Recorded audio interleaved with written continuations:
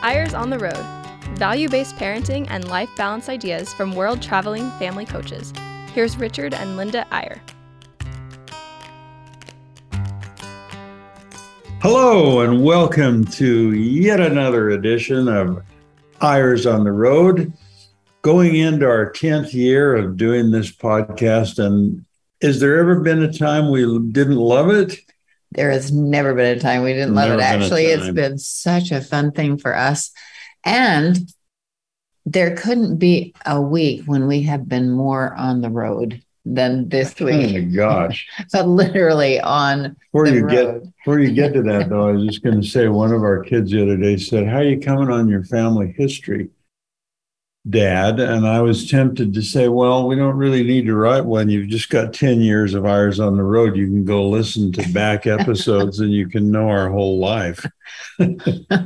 Anyway, what were you saying? Carry on. Sorry about that. What I was going to say is that we had a fun day yesterday. We went to give a speech in California for our son, who has a fabulous company called Allegra, and actually it's called Joy School. Joy School Learning, and teaching English to immigrant children, basically in and just giving children better English speaking skills. But it teaches values. And it teaches values. So he asked us to come and speak to a school district in California. I guess relatively small one, but it was a giant gymnasium full of beautiful teachers and administrators who were there to help these kids along on their path in life. It was a classic old high school gymnasium, kind of like Hoosiers, the movie Hoosiers, like this prototypical sort of gym, and bleachers and everything. And it was really fun we've spoken in some really interesting venues over the course of the last few decades. And I often wish we had a picture of because they range from such elegant settings to some outdoor settings. Remember the one we spoke in an equestrian place where horses were running by while we were speaking, and on and on and on and on. Well, actually, I think the most interesting one, since this one, because it was similar, was in a big high school gym, was in Mexico. And there was no heat. There was just no heat in the school at all. And honestly, I thought I was going to freeze to death. I had no one fell asleep the whole time. Well, they were kind of used to it, I guess, but nobody seemed bothered by it. And they were just sitting there. At least we were walking around a little bit, but oh my gosh, I thought I was going to freeze. But this was a book called Adventures at the Lectern. But this one was especially dear because our son was involved and he was there with a great friend, and they're just so enthusiastic about this product. Subtitled "The Varied Venues of Our Speeches." Enough already. But we were not speaking about parenting. We were speaking about how important teaching is and how connections are the most important thing in our lives. Connections especially with children in this case, or young adults, because it was all the way through high school. Well, and the great thing was it was our kids that helped us with this presentation, not by being there directly, although Noah, of course, was there. But, we used some of our daughter, Sadie, as a therapist who does a lot of work on social emotional learning. And we used a bunch of her slide decks. And then we told stories about Jonah and Josh. And Josh, who's the most fabulous teacher in the world. We are not prejudiced at all, but he really is a fabulous teacher. And Jonah, our son, who lived in, he's still living in Hawaii, but they moved to Arizona this year. I'm not sure we've told you this, so that their youngest child could be in Josh's class. Imagine having a brother who you think is such a good elementary school teacher that you move your whole family from Maui to Phoenix in order that youngest son of yours can be in your brother's class for 1 year. That's what I call it's really a huge compliment to Josh's teaching. And not only that, they shipped their their G-Wagon over, which is really good, but it doesn't have air conditioning in Arizona. So we wish them luck on that. That's a little extra sacrifice. But it has been, where we spoke yesterday at a place called Lompoc. It's north and a little bit east of Santa Barbara, and we had a long drive. It's about 3 hours from LAX, but a beautiful drive. And it's been a long time since we've driven up the Pacific Coast Highway along the coast, and going past some iconic piers like Santa Monica and Malibu and Santa Barbara, Ventura, that other one. Anyway, Richard had to go out to the end of I like piers a lot. I want to go out the end of every pier.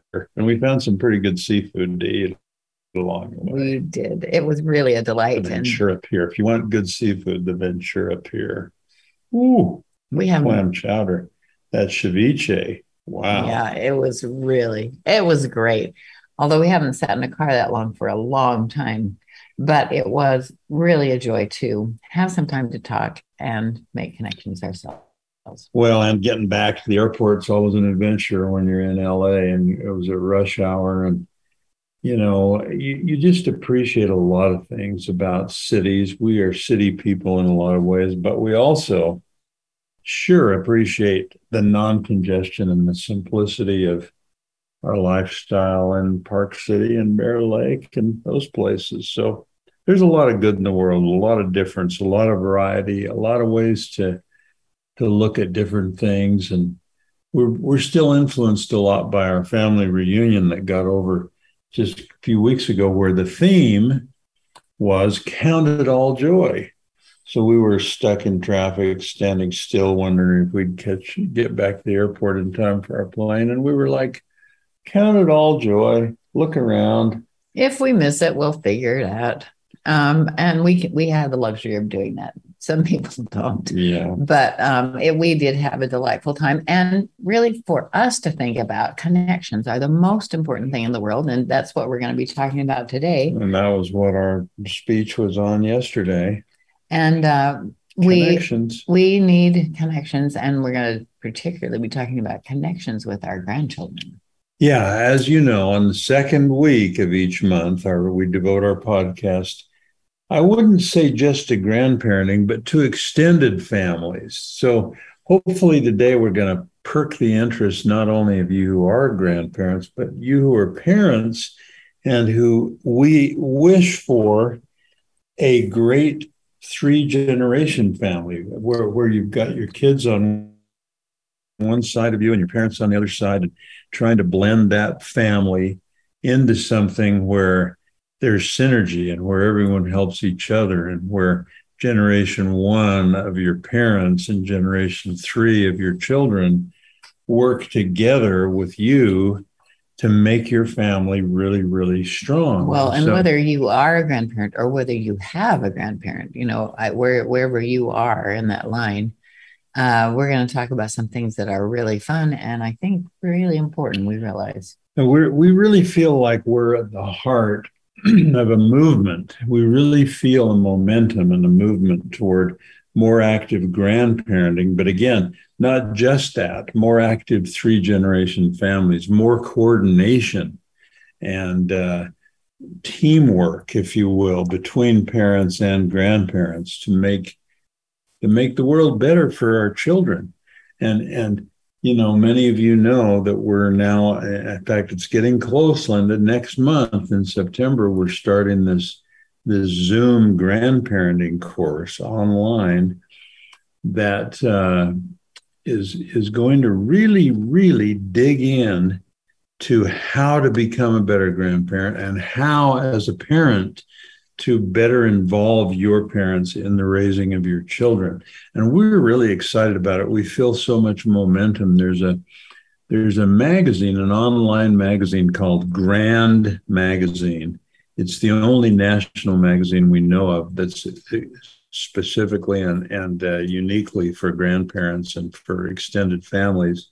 We write a column in it every month. And this particular issue is, every issue. And this particular issue is about different resources that grandparents can go to, authors who are writing to them and other things. And we're connecting with these other. We just met a really interesting couple the other day on the phone online, a Jewish man and woman who are really into traditions in grandparenting. So we're making these connections. We're trying to bring together resources that will really help extended families. And we're finding a lot of people who are interested in this, who are fabulous grandparents and have realized how important this is. We have a friend, although we've not connected voice to voice yet, but who grew up a little Mennonite girl and ended up a college professor and loves the whole concept of grandparenting. That to me, she's now written the grandparenting book. Yeah. That's really great. Yes, and for me, that's one of the most interesting parts of this is connect with people who have your same passion. So starting out, as we get into this, we're not going to get to everything, but use this resource. Go to grandparenting101.com. That's the website where we're going to be collecting a lot of this good information for grandparents. It's pretty simple. It's easy to remember because it's like a course, right? In school, 101, that's the survey course, grandparenting101.com. And we want to get into it a little today by referring to, we've done 2 grandparenting books, as many of you know, a grandmothering book, Linda wrote it, and a grandfathering book, I wrote it. Hers is 4 times as long as mine and much more detailed. Next time you can write the grandmothering book and I'll write the Ooh, that'd be exciting. But let us read you a couple things that kind of tie into this. And this is, and by the way, one of the goals is to get grandfathers. How do I say this delicately, Linda? Grandmothers tend to be, this is a generality, okay? But on average, grandmothers are a little more into grandparenting than granddads. That's not always the case. But what we think is that it's best when you are a married couple and you are grandparents, being a team on that regard and really both being involved. That's what we're trying to do in this class, because so far our enrollment is about 3/4 grandmas. Did you know that? I was just looking at that today, and about 1/4 grandpas. Yeah. And we want to balance that out a little bit. So we're going to read you a little today from this grandfathering book, but we're going to apply it to both grandpas and grandmas. So this book is called Being a Proactive Grandfather, but let's talk about being a proactive grandmother, okay? So here's a few things to think of. Yeah, grandparent. You may have noticed that the big word in this book title is being. That is because this is less a book about doing than about becoming. Being an exceptional grandparent is not about changing your grandkids, it's about changing yourself. And it's about being the kind of grandparent your grandkids need. And the second big word in the title is grand.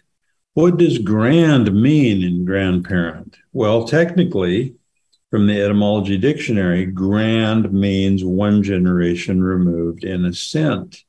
But we don't love that definition. Really? That's really interesting. Well, I mean, that's how you define a grandparent. Yeah. One generation removed in ascent. But we don't love that definition. So we looked up the meaning of grand in the regular dictionary and found something much better. Grand means magnificent or splendid. It means noble or revered. This is well to remember. Your grandkids but remember this too, your grandkids are not our grandkids. Our family situation is not the same as your family situation. Your financial and personal circumstances are not necessarily ours. There's a lot of difference going on in our families. Each of us is unique. So what we are trying to do is throw out the kind of ideas that you won't necessarily duplicate, but that you will say, I have something similar to that that would work for me? We have come to a point where we need to take a break. Let's take a little break, and then we'll really, in the second half, jump into this with both feet. It'll be so fun. So hang on. We'll be back in just a moment. And the question to think about is, what kind of a grandparent do you want to be? We're going to try to help you answer that. See you soon.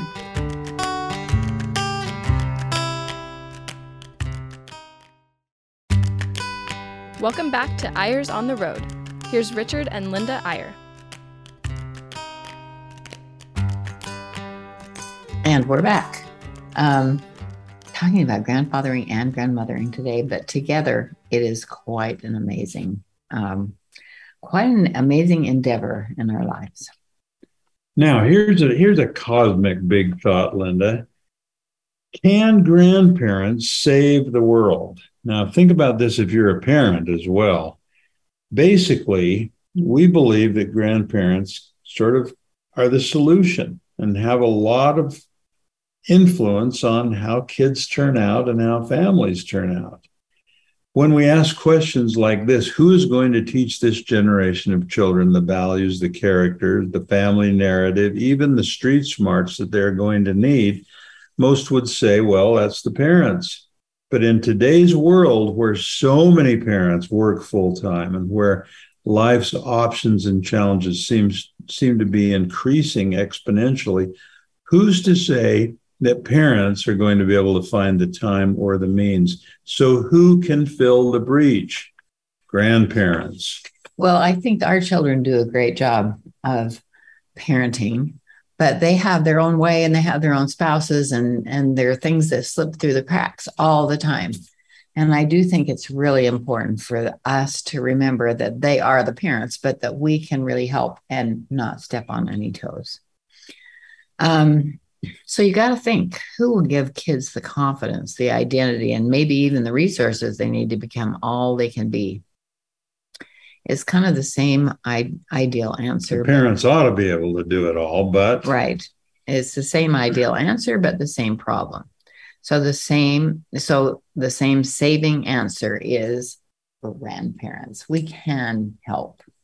We really, really can. And if you're a parent out there, you need to take the initiative on talking with and communicating with your parents about how they can help you and support you in raising those kids. You know, we were at an event in Colorado. I'll never forget it. We were outside by a big fires burning outside at a ski resort or something. And this one darling family, we'd met their kids. They were so great. They had 3 teenagers. But they confided in us that their parents were not interested in their children. We hear that so often. They had gone off to play golf or whatever it was, and just were not interested in even contacting them. And they were struggling with their teenagers. And they said, what can we do? How can we involve our parents with our kids? Because they could really help us. And we suggested they take them out to dinner and lay the problem on the table. Parents and grandparents communicating, how do we team up to be better for our kids? And it really was quite a remarkable light in their eyes when they realized that they could really involve them if they knew the problem. Well, that's one of the 2 prototypical sort of complaints we get from parents is parents saying, oh, my parents just don't want anything to do with the kids. They're just busy with their own lives. They're just not involved. Or on the other end of the spectrum, we get a lot of parents saying to us, oh my gosh, my parents interfere all the time. They're spoiling my kids. They're giving them too much stuff. They're telling me I don't know how to parent, on and on and on and on. They're too involved. We're trying in this grandparenting course that we're starting next month to find a balance and a coordinated thing where the parents and grandparents work together. In fact, we were just on a TV show last week, and the cute girl that was interviewing us said, please tell my parents to quit giving my kids so much stuff. They're ruining them. And I do think that there is a lot of that going on. Now, what we want you to think about in the last few minutes of the show today is if you're a grandparent, what kind of grandparent do you want to be? You may be a grandparent for 30 or 40 years. what type of grandparent do you want to be? And if you're a parent, be thinking about what type of grandparent you want your parents to be to your kids. And we're going to read you a little from this book where we're writing mainly to grandfathers, trying to get them to make this decision. Right. And sometimes there lies the problem. So sometimes they're the ones. So let us read you a little of this and comment on it. In this particular case, I'm saying this is a man-to-man book. As a baby boomer man with kids and grandkids, I'm writing to other baby boomer men with kids and grandkids. I write as a man with a lot of interests, passions, priorities. And I write to other men who also have a lot of interests, passions, and priorities. We have our careers, we have our sports, we have our friends, we have our hobbies, we have our travel, we have our music, we have our other personal interests, we have our finances and our investments, we have our causes, our bucket lists, our cars, our boats, our toys. We have all these things to worry about and take care of. We have our politics and our clubs and our churches and our other responsibilities. We have siblings, we have extended families. Some of us still have our own aging parents, and we have our children who even as adults are still our children. But none of us, when we really sit down and think about it, have anything quite as delightful or as joyful as our grandchildren. They're our flesh and blood. They're our pride and joy. And ultimately, they're our only real legacy.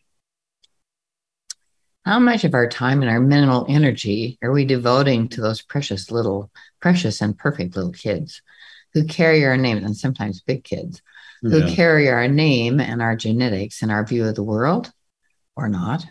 And how deliberate and thoughtful are we about the time we spend with them, about what we can do for them, about the relationship we want to have with them and for the rest of their lives? So how grand is grandparenting? It's about as grand as we decide to make it.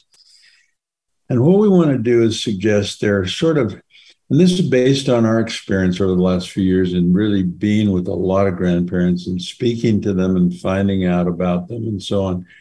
There's sort of 4 broad categories that grandparents seem to fall into. And we want to talk about these 4 categories for a minute and have you, as you listen, if you're a grandparent, decide which of these 4 categories are you, which of these types of grandparent are you, and which do you want to be? And if you're a parent, think, which of these 4 categories do my parents fall into as a grandparent, and which one would I like them to be, okay? So number 1 is disengaged grandparenting. So the attitude is, I raised my kids and now it's their turn to raise their kids. I'm done. This attitude might lead you to downsize into an adult-only condo in Sun City by a golf course where your days would be quiet, but boring. So that's category 1 of grandparents, disengaged grandparenting. Now, number 2 is, we call it limited grandparenting. And the attitude is, hey, I love to see these grandkids, but in limited doses and on my terms. So in this model, grandkids are like amusement parks. You go there once in a while to have fun, or they're like dinner guests. You have them over now and then when it's convenient. Right. Well, and all of us kind of go in and out of that category. It's true. We can't spend full time with our grandchildren. So category 1 is disengaged grandparenting. Category 2, limited grandparenting. And now, number 3, supportive grandparenting. The attitude is, my kids need all the help they can get with their kids, and I want to be there for them. With this approach, you become part helper, part martyr, sacrificing your own life as to be at the beck and call of your adult children whenever they need you or to help with the kids. And that's almost like, okay, I'll do it out of duty, but it's pretty inconvenient, but I'm going to step up and do the best I can. Right. We see a lot of that. We see that in ourselves as well, because we have a daughter who has a little child with special needs, and she's lost her babysitter and she needs help for the next little while because she's in physical therapy. And she just wrote yesterday and said, how many of these days can you help me? da da da da da da da da da. Anyway, we are so happy to help, but there are all different levels of grandparenting. I like that. Da, da, da, da, da, da. Yeah. Well, then number 4, the fourth category, proactive grandparenting. The attitude here is my children are the stewards for their children, but I can help and teach those grandkids certain things that their parents can't, and be an essential part of an organized 3-generation family. And by thinking about it hard and long and coming up with a strategy and a plan, I can make a real difference in my grandkids' lives, even as I add joy to my own life and keep myself young. Now, only in that fourth level does grandparenting become effective, consequential, and truly fun. At this level, you deliberately ponder the needs you can uniquely fulfill, and you set goals and plans to enhance your grandchildren's lives. And you do so in concert and in teamwork with the goals and stewardships of their parents. That's the key. That is the key right there. And we've talked about this before, but we did do a survey of our children at one point at a reunion. We had a dinner, and then we asked them to tell us. We gave them a questionnaire. How important is this or this and this? Do you want us to be totally involved? Do you want us to give our kids what we want, or do you want us to always ask you before we introduce something new to your grandkids or what? And we got some really eye-opening answers, because, lots of them were just like, oh yeah, just do whatever you want. And another one's like, no, wait, please ask me if you're going to talk to my grandchild about this or this or whatever. And, or wait until I ask you to help. I mean, that was really good and illuminating. Yes. And I think that it's so easy to overstep your bounds, because you just assume they want everything good for their kids. But at the same time, there could be some hangups there. Well, as we talk to grandparents and work on this grandparenting course, one of the things we're really becoming aware of is how many of us, and we include ourselves in this, sorry to say, we just sort of drift into grandparenting. Oh, we got a grandchild. Oh, wonderful. They're so sweet. We're so proud. We just want to hang out with them. And, we kind of drift into it, and then things get a little hard, and maybe we disagree with the parent on something, and it kind of goes south on us or whatever. The question is, rather than just letting grandparenting happen to us, can we be deliberate enough about it to decide sort of consciously, and even in writing on paper, making a plan, the kind of grandparent we want to be and the kind of grandparent that our kids want us to be to their kids? And can we make a plan on how to do that? And again, that's a tall order. That's like, well, we don't have any experience to draw from. Well, that's the reason we're going to hold this Zoom course and invite all of you to join us, because when you are talking with a lot of other grandparents and you get one perspective from one and a different idea from another one, and maybe an interesting experience from another one, and you start thinking more. Don't you think, Linda, it's all about how much, if grandparenting is something you think about a lot and it's on your mental agenda, it's something when you do your planning, that's one of the things you plan. When you do your goals, when you do your New Year's resolution, that's one of the subjects that you put high on the list. That's a big priority in your life, grandparenting. And that's the way to do it, is to think about it more and be deliberate and have a plan and make some decisions about how you're going to carry out that strategy. Absolutely. And we have to say before we close that there are some weeks that take more energy to one family than another family. Like we have a family this week of grandchildren that last week, one of them had a horrible broken arm trying to run and grab something. Bones poking out through the skin, both arms broken, big cast. Then another son had a hang gliding accident, went down and helicoptered out, and he's okay, but compressed vertebrae. And then they had their twin boys were driving around a car and some crazy kid started shooting at them. Took a shot at their car. It is the craziest world. And then they have this darling missionary who has just left to go to Chile on a mission. And she is just needy as far as information, love coming from us and support and so on. So, and from her parents as well. And we can be helpful in those cases when there are really squeaky wheel gets the grease. Their family's the squeaky wheel this week.